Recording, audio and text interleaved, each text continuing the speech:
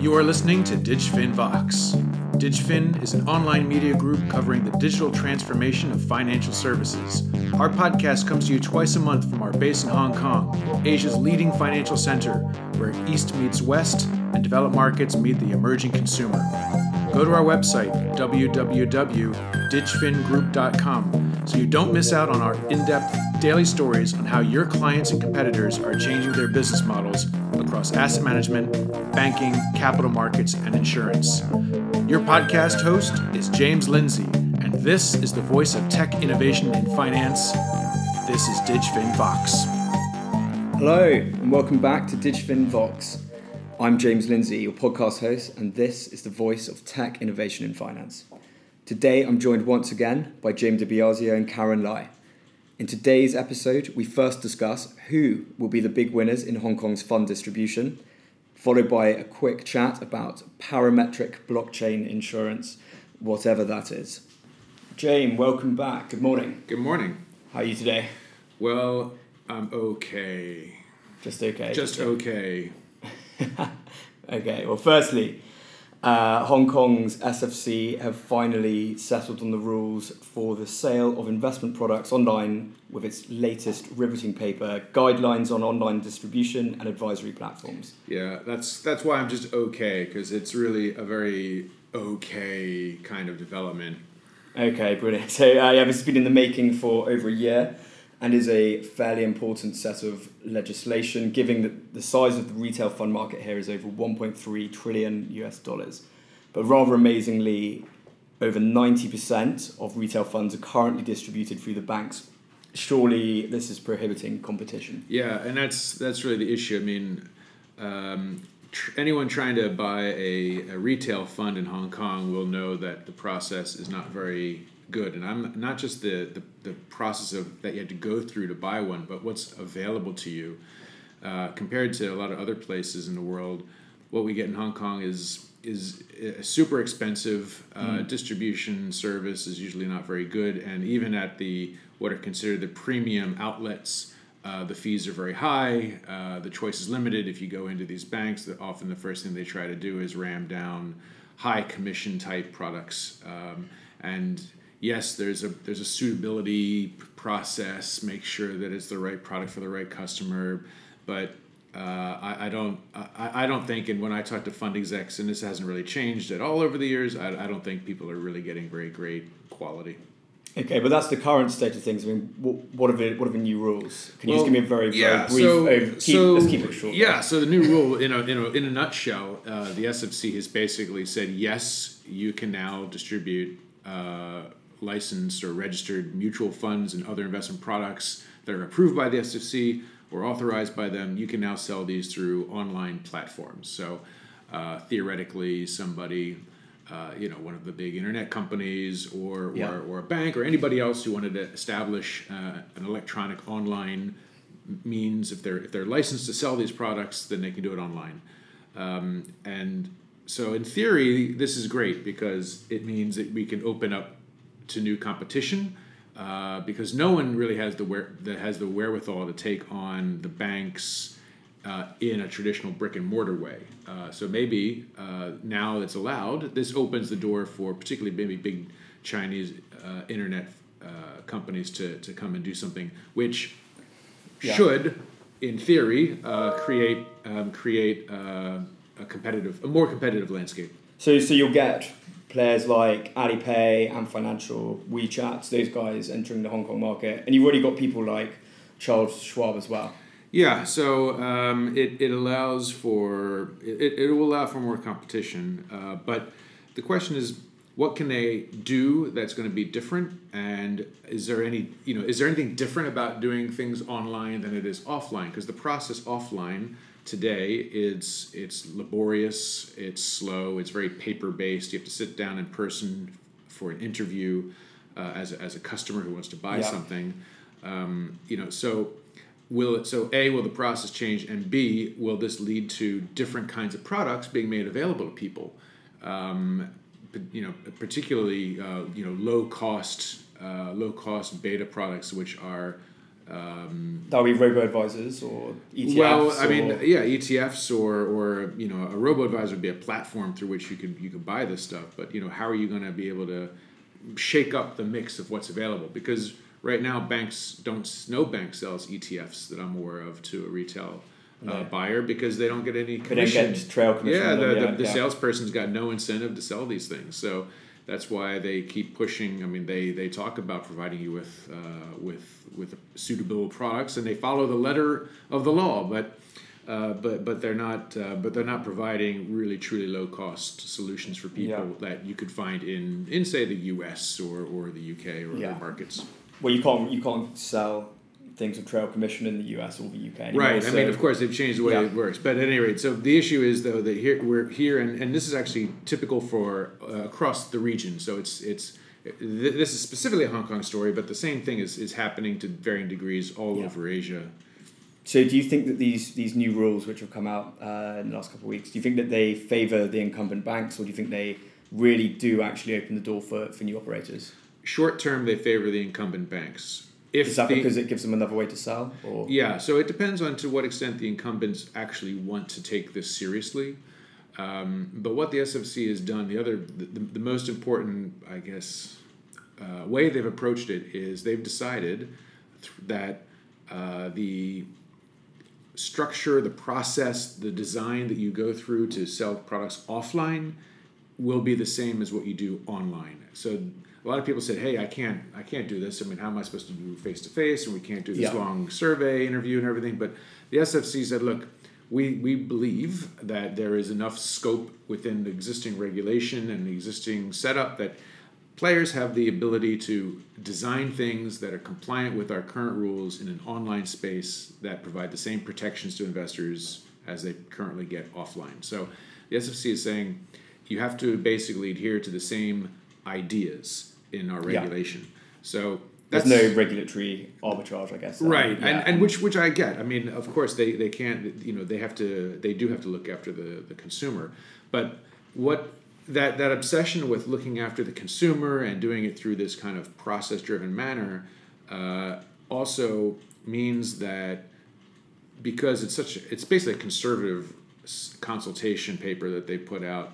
It's a conservative set of regulations that they've announced. So it's I question to what extent it's actually serving that end consumer in a sense that are we really creating a different environment for them to get a different set of products at a much lower cost with a simpler process. Over time, the onboarding process would be simple. The end set of products might be the same, but I guess you can do everything on your phone. You can set everything up immediately. You don't have to go in and have a wet signature on a piece of paper and several interviews. So that makes that bit quite a bit easier. We'll see what product designs or system designs that people come up with that are suitable for both compliance as well as for an online environment. The good news is that it does open the door formally to internet companies to come in and actually do something. So we've got the way that it works is they've got a 12-year period now before anyone can actually launch one of these online platforms that sell investment products or add investment products to an existing online platform. So we'll see. We've got about a year's worth of people testing, looking for different partnerships, and we'll see. My guess is that initially whatever comes out will not be too bold.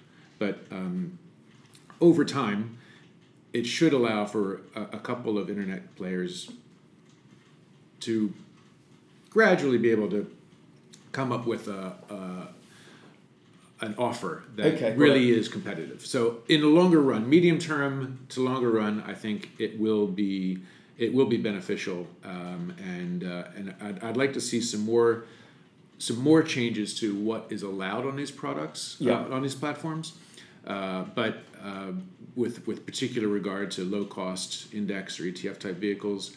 That's kind of a separate issue, but it's about what you can offer on these things. But for now, it's okay. The good news is it does open the door to internet competition.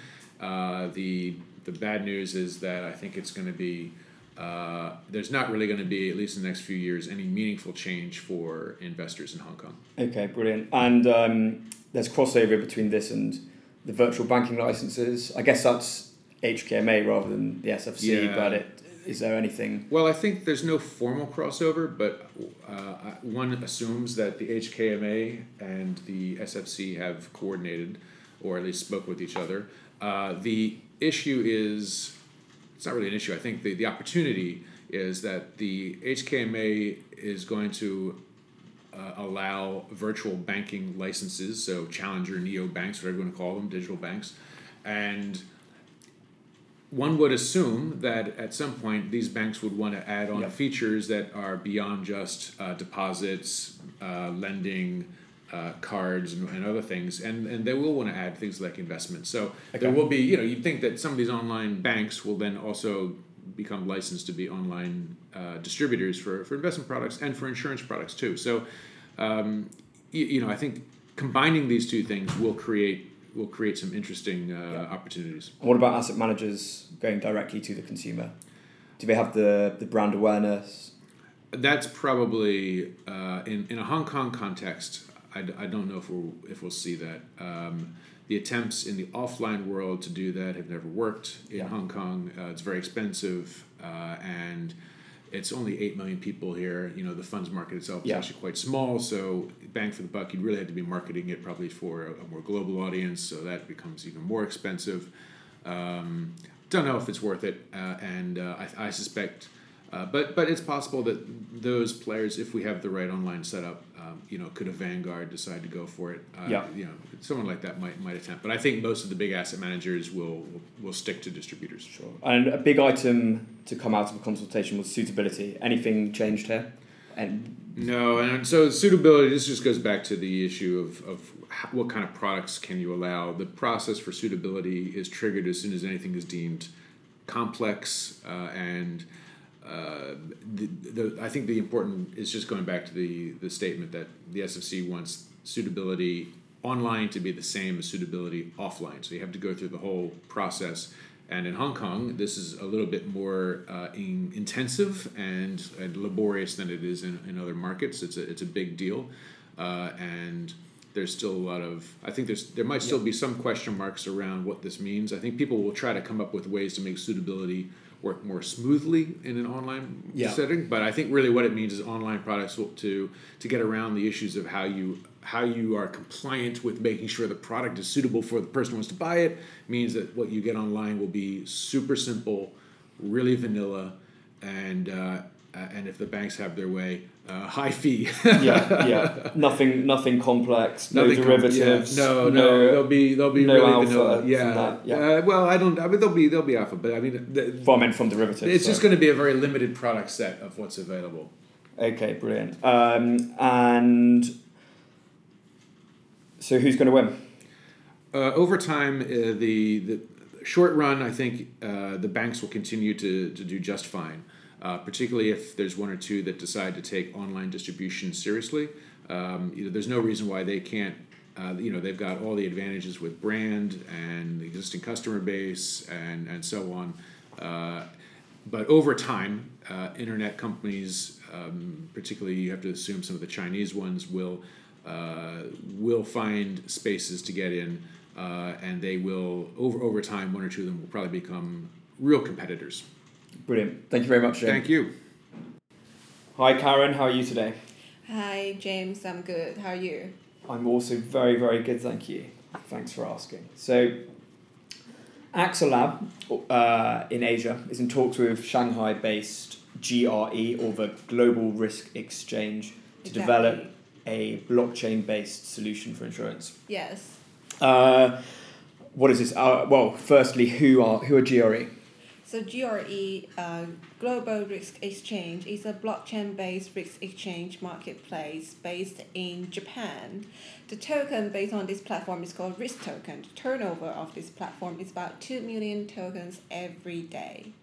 There are many stages of this platform. In the very early stage, this platform is for token investors to hedge their risk in ICO. So users would be able to bet on whether or not they think their new listed tokens will fall on debut. I mean, the tokens they buy will fall on debut or not. Cool. That's what they're doing now, but they're now branching out into insurance. Yes. They are they now decide to include insurance product into this platform. So they use this platform to connect insurance companies and policyholders with actuaries in the middle of this platform, helping to calculate the risk. And customers can submit a risk they want to cover on a platform, and actuaries will design a product for it, which will then be put up for bid for insurance company to service. So why is it different to anything else? Why is it different to anything else? Okay, I will give you an example to explain that. For example, if I were a farmer, I want to protect my crop from rainstorm every summer. I can submit my need in this platform, and actuaries will do the calculation, and then issuers would agree to service. So both my premium and claims would be exchanged over the ledger with a smart contract governing it. So if there is a rainstorm, my claim will be triggered by public data such as rainfall volumes. And then I can get the compensation right away with the data coming in. But if there is no rainstorm, my premium will then go to the issuers as their revenue. Okay, brilliant. And this is something I'd never heard before. I had to Google this a few times. Parametric insurance. Yes, this platform is especially for parametric insurance. So parametric insurance is insurance that agree to make a payment upon the occurrence of a triggered event. So in the previous example of the farmer, the triggered event will be rainfall volumes. So there are many features in this platform. First, So they're not protected against the exact loss. It's just that if an event happens, they get paid out no matter what. So if it was an earthquake or if there was a certain amount of rainfall, they just get paid the full amount of money. Is that right? I'm not sure if it's a full amount of money, but they will get paid. Okay, I understand. Yeah. And so why are AXA talking to them? I think AXA Lab Asia talking to them because first they see the merit of the blockchain and smart contract, because with the blockchain and smart contract they will be able to lower the cost of operating and distribution, because blockchain platforms like GRE, they connect the end user, insurance companies, actuaries, and even the reinsurance company directly without going through the distribution channels and agents. Secondly, I think platforms like GRE provide insurance companies with more opportunity to reach the underserved population. For example, in the farmer case, there may not be such kind of insurance product to provide a profitable way for insurance company to reach them. Yeah. Brilliant. Okay, that makes perfect sense. Thank you very much. Thank you. Thank you both. I'm James Lindsay, and when I'm not hosting this podcast, I'm the commercial director of DigFin Group. If you enjoy this podcast, please listen to it again and share it on social media so that your friends can find it too.